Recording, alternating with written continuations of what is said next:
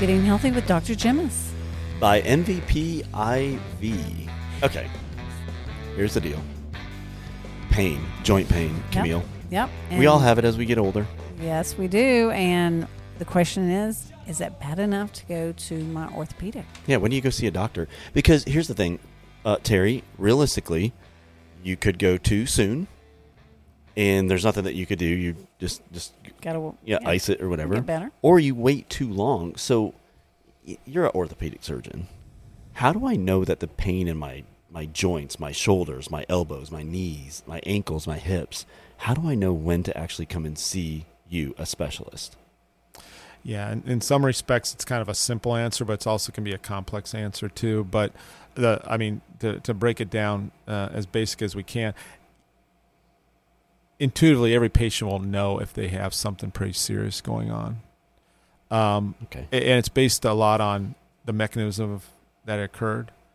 There's a difference if my shoulder hurts, but I can still do my activity, but it just hurts, versus no, I felt a pop when I was sliding into second base in my softball game yesterday, and now I can't lift my arm.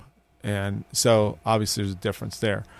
And everybody has kind of a breaking point is the way I kind of like to put it. It's like everybody has a breaking point as far as just with everything else going on in their life. I have a bunch of people who have been hobbling around with a bum knee or a bum shoulder for 3 or 4 months, but it's just like, hey, work's getting in the way, family gets in the way. You're busy. I'm busy, and they know that what they did, or they know how they did it, but they just don't have time to come and see me. And then there's other people have all the time on their hands, and they come to me for a little bump on the toe the next day, and I tell them, well, if you probably wait about a week or two, you'll probably feel better, and they usually do. So it's all relative. Unfortunately, most people, it's a slow progression, right? Like if you have like a little something wrong, it happens over a period of time. So a year or 2 years, you kind of have this nagging pain that's kind of always there, but you almost categorize it in your head as normal. But you and I and Camille here, we were sitting here talking about if it interrupts your lifestyle, if you have a somewhat active lifestyle, like we live around active lake, like there's a lot of people here that exercise, right? Yep. And if you can't find yourself doing the same type of thing because of, say, a nagging injury, maybe that's an indication you should go see somebody.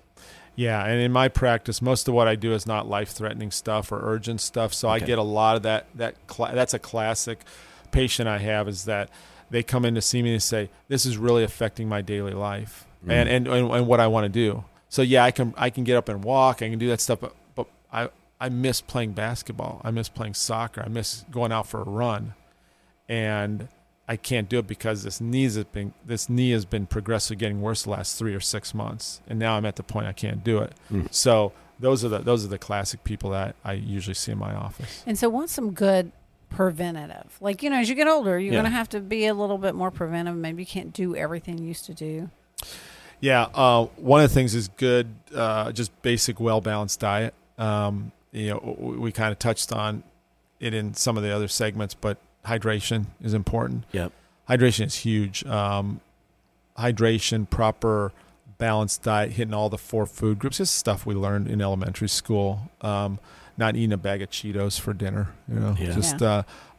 just real basic diet. When we're talking orthopedic joints, a good stretching program. Always being limber, always especially being loose. as you get older. Especially as you get older. Got to stay loose. So a real good stretching program. I'm a big believer also in cross training. Oh. I always talk to I've seen upwards of world-class marathoners in my office, and they come in with knee problems, and they're some of the strongest people in the world, but they're breaking down because they have neglected resistive exercise like weightlifting. And it's obvious because they're spending all their time running. Of course, but I always tell my runners, and this is a key to all the runners out there listening, is that when you're in the midst or the middle of training for, say, the Dallas Marathon, you don't have the energy or time, and you also want to take the time to rest to do resistive exercises in the middle of it. So what do?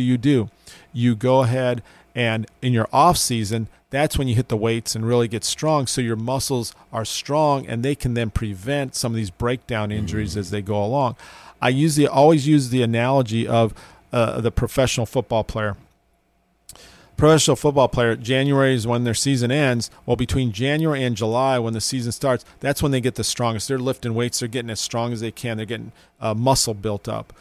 And then when the season starts in July, they back off because of obvious reasons, because they're playing and they need time to rest. But they still lift a little bit, but it's mainly all of that before the season lifting will prevent injuries. When you see them in October and November start climbing up in the ranks in the NFL, for example, that's because their body's starting to break down. Well, the stronger you are going into the season, you'll do better. Other preventive things: if you're say a runner versus a cyclist, if you don't care which one you do, like I'm kind of 50-50, like, I don't mind running or cycling, I tell them to cycle. And the main reason is it's low impact. Yeah. Yes. Lower impact activities are better. Now, again, it kind of is defined by how much you love running. If you love running, then there's different runners. There's gliders and there's pounders.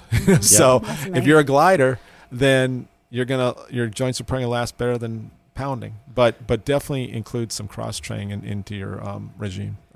And what are your thoughts about taking like Advil to cover things up or something like that? There's nothing wrong with doing that. There's a bunch of people who do that, but I think if it's if you're doing it on a regular basis, like again, you're talking to somebody who doesn't believe in just doing that to cover things up like constantly. But if it's like, I go through it myself. There's days that I want to go do something. I pop some Advil, but if I got to the point where I was popping mega doses of Advil every day, I think that's an indication. Then you probably want to go see somebody first, so you're not having to do that. Yeah. Oh, this has been great. Yeah, this is great. Yeah, don't go too long being in pain. It's not really worth it, especially when there's great doctors like Dr. Terry Gemis here who can actually help you get out of pain. Yeah, here in the neighborhood. Yeah, right here in East Dallas. All right. Thank you for that. You're welcome. Thank you so much. All right, getting healthy with Dr. Gemis. Join us next week. Yeah, brought to you by MVP IV. See you guys.